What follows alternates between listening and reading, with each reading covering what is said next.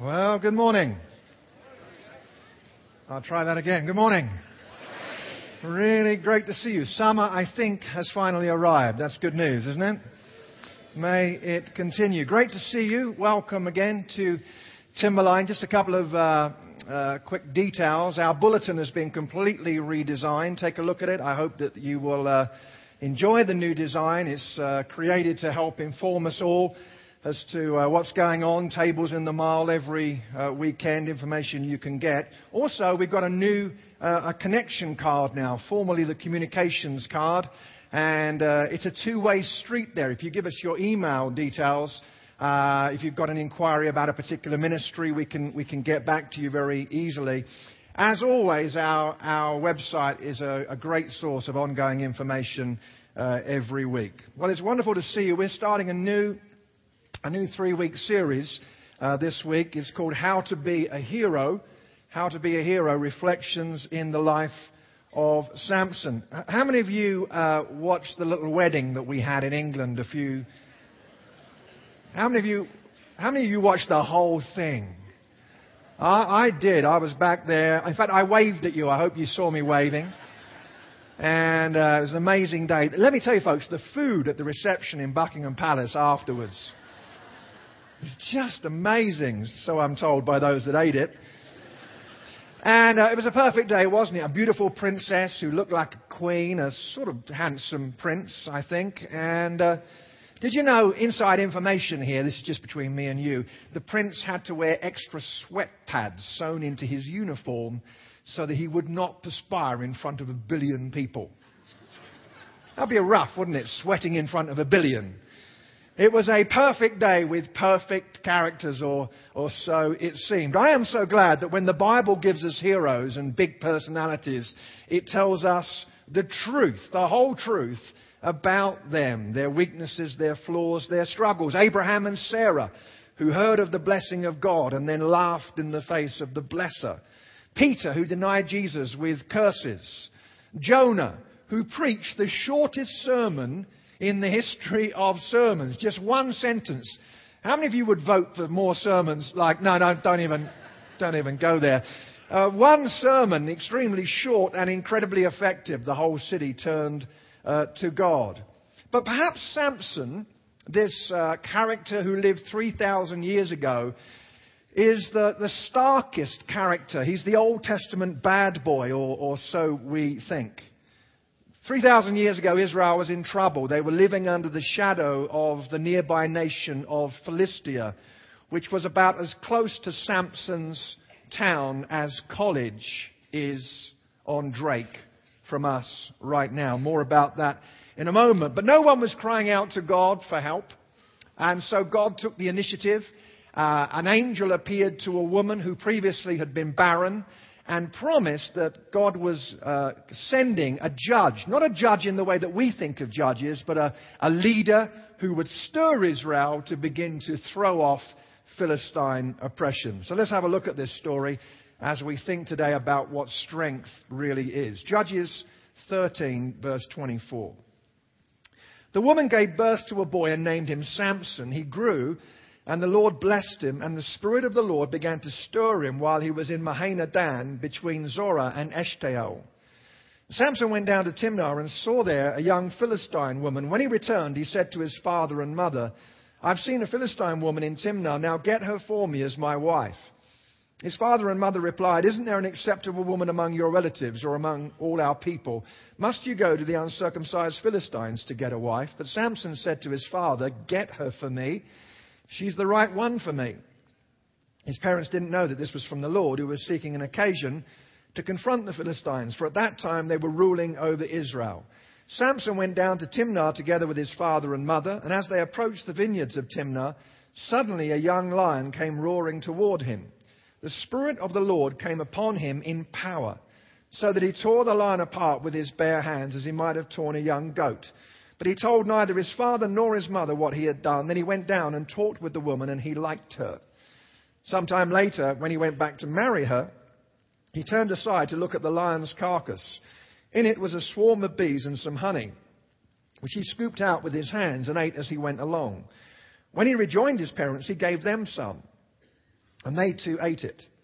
But he did not tell them that he had taken the honey from the lion's carcass. I wonder what image comes to our minds today when I mention the word hero. Hero. Maybe Superman, the all-American hero, comes to mind. Up, up and away, vulnerable only to Lois Lane and kryptonite. He's an amazing guy. He wears blue pantyhose, so there's some issues, but he's an amazing hero. Being from Britain, I suppose that the image that would come to my mind would be Bond. James Bond. 007, smooth, cool, debonair, outrageously immoral, but an interesting character. Maybe you're thinking Jack Bauer. Jack Bauer. Some of you are thinking, Jack Bauer, is he in Ecclesiastes? Where is that character? Now, it's in 24, because all disasters happen in exact 24-hour periods. We all know that. And Jack is a hero. He saves the world from nuclear disaster, rescues the president from assassination, makes the coffee, and washes up the cups. He's amazing. Jewish children are taught to call Samson the hero. Elite Israeli combat units are named in his honor. Israel's nuclear program was called the Samson option. And certainly 3,000 years ago, Israel needed a hero. She didn't have a king, either human nor divine, and she was in trouble, and it was her own fault. Judges 17 sums up the moral mood of the day. Everyone did as they thought or saw fit. And the major threat to Israel was from the Philistines. They had taken the land mostly, but there were a number of foreign tribes that would not budge. And the Philistines lived in 5 interconnected cities. Samson was from the tribe of Dan. He lived in a place called Zorah in the Judean lowlands. And he lived exactly 2 miles from one of the major Philistine cities. Let me quickly tell you, these Philistines were mean dudes. There were about 30,000 of them. They were nomadic sea people, originally from Greece, many of them mercenaries who'd fought in Egyptian wars. They were more sophisticated militarily than the Israelites. They had terrifying chariots, 3-man chariots. Goliath was their most famous son. They were infamous for torture and bloodshed. Israeli kings would rather die than fall into their hands. They worshipped a god, Dagon, half fish, half man, and they practiced human sacrifice. You see, you become like you think your God is. And these people worshipped a bloodthirsty God, and so they themselves became bloodthirsty. Samson and his family lived 2 miles from the Philistine city of Ekron. Excavations have taken place, and they found city walls that were 10 feet thick. Everyone's in despair, living under Philistine oppression. No one's doing anything about it. This is Samson's story. Now, before we go any further, let's just ask the quick question, is it just a story? Snow White and the 7 Dwarfs, Samson. Well, some people try and say that it's just a poem or a saga, but most modern scholars believe that Samson is a literal historical story. I do, because the ancient rabbis did, because the early church did, and most importantly, the writer to the Hebrews in the New Testament names Samson, somewhat surprisingly, in the Hall of Faith. And so if the New Testament treats Samson as a literal figure, that is enough for me. What Samson is famous for, apart from epic naughtiness, is strength. His very name, Shimshon, is a combination name that means little son and vigor or strength. You combine the words together, and it's true, isn't it, that when we think Samson, we think strong person. So what can we learn about strength from his story? Let's face it, we all want to be strong, don't we? No one ever has an ambition to be fearful. I know what I'd like to be when I grow up. I want to be really hesitant and timid. No one ever says that. No, I'd like to really lack conviction and be assaulted by addictions. That sounds like a lot of fun. No one does that. We all want to be strong. So how? What can we learn from this story of this strong man. The first thing, if you're following along in the bulletin, the first thing is let's know that good people sometimes do bad things. Good people sometimes do bad things. The moment we are introduced to the adult Samson, he is immediately being naughty. Verse 1, Samson went down to Timnah. By the way, this book is loaded with riddles and meanings, and went down is intentional in that it is indicating to us that not only did Samson head down geographically, but he headed down morally. This was the beginning of his descent. And the problem with his story is that because he's so naughty, we can be blinded to some good things about him. And if we're not careful, we just write him off as a bad guy. I've been reading lots of books about Samson and commentaries. The commentators like to call Samson bad names. The embodiment of all that was wrong with Israel. The bawdy giant, an obstreperous lout. The oversexed muscle man, the noble savage, a trickster, a bandit, an anti-hero, a dead end, a tragic figure. Wow. The danger is that we just write Samson off as a bad guy, and we sort of think, well, his story doesn't have anything to say to us because we think we're kind of good, and therefore it's not relevant. We don't have to try and rehabilitate Samson. The Christian church in the 4th century tried to paint him as a saint. We don't have to do that. But I'd like to suggest to us that although there are some people on the earth who are epically, terrifyingly bad and evil, and there are some people who are amazingly wonderful and saintly, most of us live somewhere in between. And the idea that it's only bad people who do bad things is wrong. We are all capable of being really stupid. Some of you are looking at me like, I can't believe you just said that to us. Well, I mean, it's just the truth. It's too late. We've been born. Now, God doesn't write Samson off either. As I say, installing him in the Hebrews Hall of Faith. So it looks to me like this is basically a good guy who did some really stupid things. What went wrong? Well, I haven't got time to unpack it, but if you're interested, have a look at Judges 13 sometime, and you will see that the tradition that Samson came from a fragmented home is very likely correct. There is tension between his parents. His mother is switched on to spiritual stuff, and his dad is not. There are 12 reasons, if I had time, to tell you that this was probably a very difficult, broken home, perhaps, almost broken home. Plus, think about it, ladies. You're barren. You're told by an angel that you're going to have a son, but he'll never really be yours. He was, as one writer says, he was nationalized in the womb. You have to give him away to the bigger purposes of the nation. That must have been a struggle. And confusing for Samson too, because his calling was determined before he was even born. He didn't choose it. This was a man with some difficult background. I do not want to suggest that everything that's wrong with us is because something that happened to us in the past. You know, we've got that kind of blame culture, haven't we, where it's all down to something that happened to me. Anna Russell has this poem that talks about that blame culture. She says, I went to my psychiatrist to be psychoanalyzed to find out why I killed the cat and blacked my husband's eyes.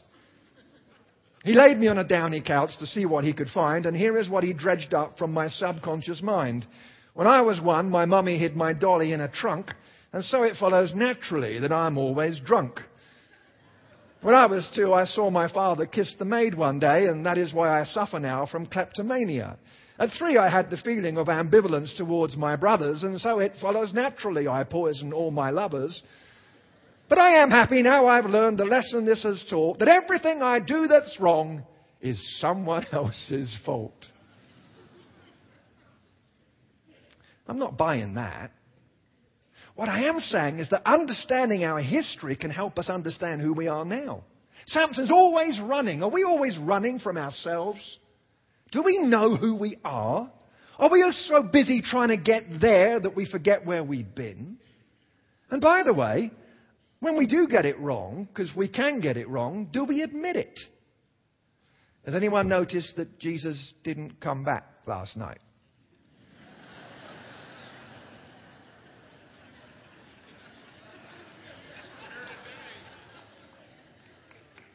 The top 3 hits on Google this weekend are the rapture. And I want to say this carefully. I've got to make a pastoral comment about this. If anyone ever tries to tell you the date and time that Jesus is coming, just write it off completely and totally. It's heresy. It's heresy. And the truth is that there are millions of people around the world right now who are sneering because when someone says the Bible guarantees the date, guess what? A lot of people are going to think, well, that didn't happen, so where else is the Bible guaranteeing stuff that won't come to pass? Now, I need to be careful about this because I'm frustrated with all of this because we seem to go round and round in the same old ridiculous circles. And I want to be ever so clear about this. This is wrong. But here's the question. Will Mr. Harold Camping today stand up and say, I was wrong? Will he say, I need to get a new calculator? Will he say, I should have read the book of Ruth? Or will he say, I was wrong? I can't ignore this. The whole world's talking about this, so I've got to talk about it. And at the end of this service, we're going to pray for people around the world right now who are looking at the church thinking that we're all completely off our heads when less than a fraction of 1% of the church, a fraction of 1% of 1% of 1% of 1%. I figured that out. I just calculated it. Sorry, that was naughty. See how easily good people get it wrong? We're going to pray at the end of this service for people who are struggling and disappointed and even sneering, that they'll realize the difference. But good people get it wrong. Is it possible that today some of us just need, our world is waiting in bated breath to hear us say, I was wrong. I got it wrong. Secondly, here's a startling statement. There are no strong people, just people with strengths. There are no strong people, just people with strengths. Look at this. The Spirit of the Lord came upon him in power so that he tore the lion apart with his bare hands as he might have torn a young goat. But he told neither his father nor his mother what he had done. Artists throughout history have consistently painted Samson as a beefy giant with bulging biceps, a cavernous chest, a six-pack, solid six-pack for an abdomen. You know, kind of like me, really. Do you know, I'd really be grateful if you would laugh at the right times. Rembrandt gave him thighs as thick as tree trunks. Rubens was more Braveheart with a red-haired Samson. But was he really like that? Do you know the rabbis teach and taught that Samson was probably a man with disabilities? That both his feet were lame. I love that as a portrait. That Samson, if he were here today, might have a special badge for his car and a reserved parking space. I love that because there's something beautifully inclusive about that. I hate the word handicapped. It seems to me, not just in the name of political correctness, it seems to be so dismissive, identifying people by a primary challenge. People are not just the handicapped, it's people with disabilities. And I love this beautiful idea that maybe Samson wasn't the big beefy guy. In fact, if he was, why was everyone saying, what's the secret of his strength, if it was obvious that he simply had a gym membership? The point is, whatever his t-shirt size, he was never called to live in his own strength. And neither are we. Christianity is not just about doing what Jesus would do in our own strength and power. Christianity is utterly impossible outside the work of the Holy Spirit operating in our lives. And then there's no such thing as a person who is strong. There's no strong people in here, not one. I can see some of us going, what do you mean? No, sir, you're not strong. You're just someone with strengths.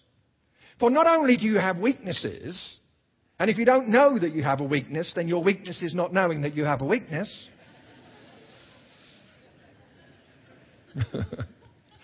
Did you also know that your strengths can contribute to your weaknesses? Because Samson was a man with a secret, and Samson was a man who became secretive. You see, that can happen. Where we're strong can contribute to our weakness. The unwaveringly morally confident person can lack compassion. The passionate reformer becomes intolerant to those who doesn't do as they do. The tender-hearted soul becomes a pushover for manipulation. The financially strong despise those who don't have what they have. The independent entrepreneurial type struggles to ask for help. Where we are strong can make us weak. Here's a question. I think most of us know a bit about our weaknesses. But have we ever asked God where we are weak because of our strengths? How our strengths might contribute to our weaknesses? It's a great question to ask. The third thing is this. Spirituality and physicality are strangely mixed, and hormones affect our eyesight. There's a really strange ending to chapter 13 and beginning to 14, and there were no chapter breaks in the original text. Because look at this. Look at this, everyone. The Spirit of the Lord began to stir him, and he saw a woman. Hello. What's that about? By the way, there's loads and loads of erotic imagery in this book. So much so that most of it I will not be sharing with you over the next 3 weeks. In the interest of being polite. And also, I go red when I talk about these things. And I'm starting to go red even now at the thought of talking about these things. So most of it I won't be sharing with you. But it's interesting that God's Spirit began to stir him, and then he began to be stirred in another way. That's fascinating. Anyone who's ever worked in youth camps knows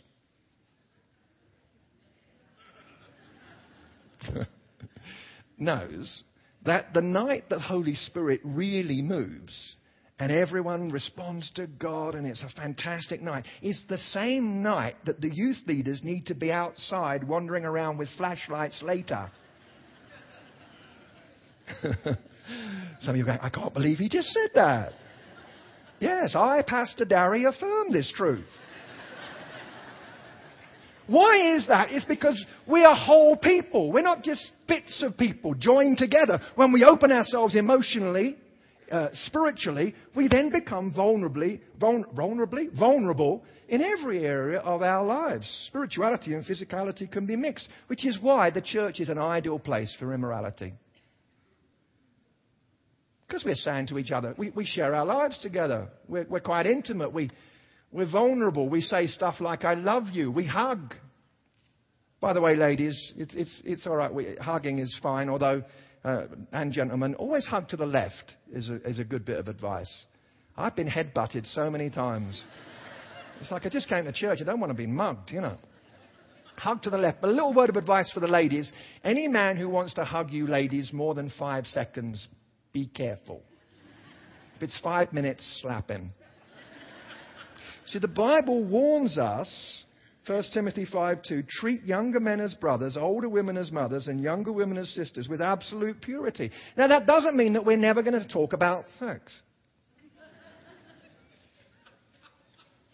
Sex.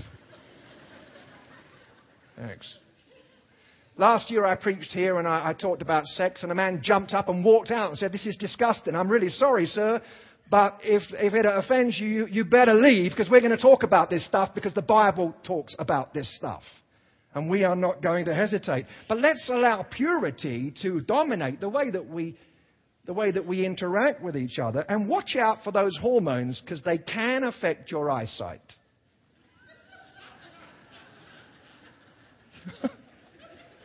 You know, of the 4 services this weekend, you are by far the naughtiest. I'm sure that those of you in the South Auditorium are far more well behaved.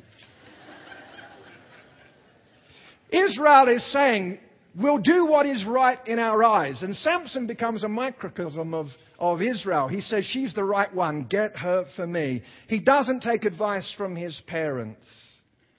And his hormones blind him to the harsh realities. The Lord redeemed the situation. More about that in the coming weeks. But he was blinded by his own deception. It's amazing how we can get deceived when we want something enough. A couple of months ago, Kay and I were in Australia speaking at a Salvation Army conference. We had a couple of days off. And we went into the rainforest on safari. And it was fascinating. 10 hours in the rainforest, golden orb spiders as big as pizzas that attach themselves to your face and you die. We got out of the vehicle and our guide, he said, now as you walk through here, there are leeches and they will attach themselves to you. And they did. I mean, he says, it's all right. They suck your blood, grow 10 times their usual size, and then they fall off. I thought, oh, that's comforting. I'm walking through the rainforest. Not only are the leeches attaching themselves, but I can hear them giving thanks for the food. I mean, this is bad. But we survived that. And the next day we're in this town, and Kay wanted to go for this walk by the river. So, and I was just wearing sandals. I thought, oh, it'll be okay, because, you know, snakes wouldn't be allowed in towns, would they? So we're walking along, you know, hand in hand, the way we always are when we go out walking, singing hymns and swaying backwards and forwards. You know, I got my tambourine, you know, it's great. I got one step away from a red-belly black. Red-belly black is one of the most dangerous snakes in Australia. And I'm just walking along, and I was just about to step on it, and I saw it. And I screamed like a girl.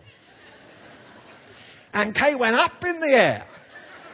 And I stopped, and you know what happened next. I reached down and grabbed the snake, removed the fangs, threw it up in the air. My wife cried, "My hero!"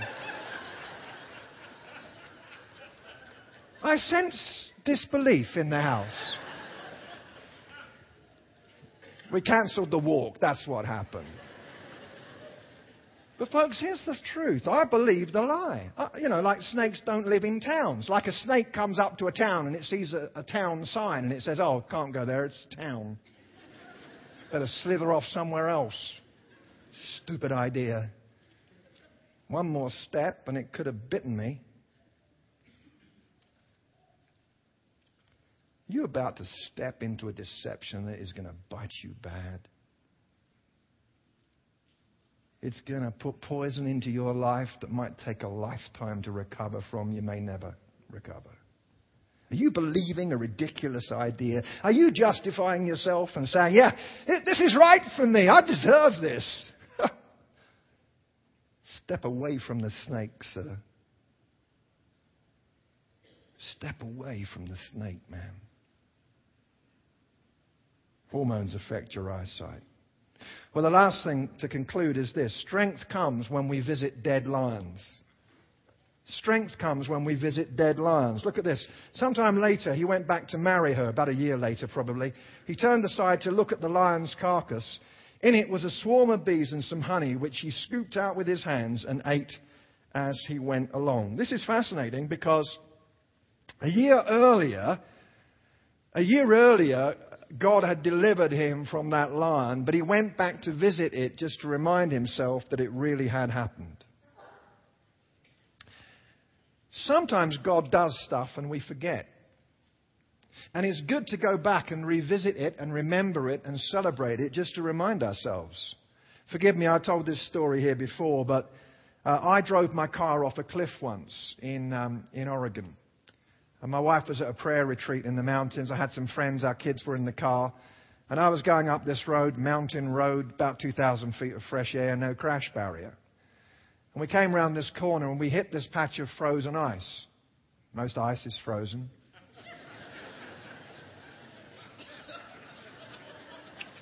Yes, I know. I speak as one deep. And our car started to spin, so I started to scream, you know, cliffs, some snakes, scream. It's a natural reaction. And my onion farmer friend, he wasn't screaming, he was praying. So I felt embarrassed because I'm a Christian leader and I'm screaming falsetto. So I started to pray. Then the car went over the edge. 3 of the 4 car wheels were gone. The back wheel on the right-hand side remained on solid ground. The car tipped. At which point I cancelled the praying and just got back into the screaming. I don't know what happened. I did not see an angel. I did not see an unseen hand. What a stupid statement that is. You wouldn't see an unseen hand, would you?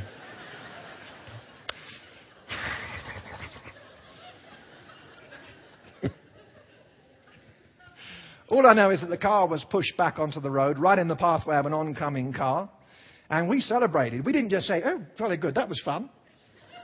We cheered and shouted and celebrated because we knew that God had delivered us. And the lady who was driving the car that we narrowly missed, she stopped her car, got out of the car, came over to us. She said, I can't believe what I just saw. You guys were gone and you're here. I went back to my friends 5 years later and said to them, tell me the story again. Did it really happen the way I think it happened? Because every now and again we need to revisit dead lines. Now, maybe your story isn't as dramatic as that. It doesn't really matter. Maybe it was that Sunday school class when Mrs. Smith told you the story of Joseph and you gave your life to Jesus at the end. Maybe it was that youth camp. Maybe it was that conversation in that coffee shop. Maybe it was that answer to prayer. But sometimes it's good to revisit our past, not only negatively but positively, to remind ourselves why it is that we're alive today, what it is that we're living for. A year had passed, but Samson needed to remember. Let's pray together, shall we? Lord, we want to thank you today for your power that is available in our lives. We praise you because your word tells us the truth about women and men who followed you. They're not perfect figures. They're fragile, flawed figures that we can learn from. We pause, Lord, and perhaps ask you to show us what has contributed to making us the way we are. Not that we might just complain about that or blame it, but that we might have an understanding of ourselves that will protect us when temptation comes. And help us, Lord, to be willing to say what Samson never really got round to saying, I was wrong. I wonder as we just wait in this quietness whether some of us are needing to just say to God, I got it wrong, Lord. I'm sorry. I want to go a different way now. And I want others to know that I got it wrong. I'm willing to humble myself. Show us, Lord, where we're weak, but also show us where our strengths contribute to our weakness. Samson, a man with a secret, but a secretive man. We ask you even this week, Lord, to show us a greater understanding of ourselves. May we not be blinded by deception. We pray for each other that you will keep us pure. And for any here today who are just on the edge of treading on a snake, may they draw back.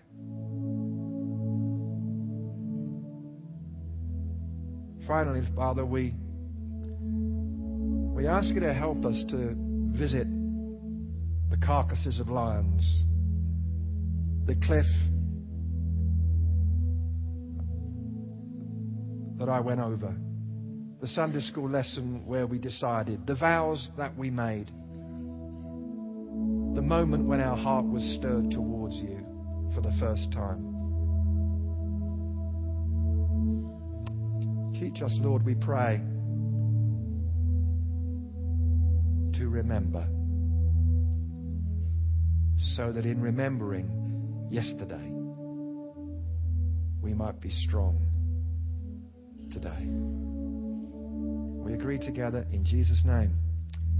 Everyone said, amen.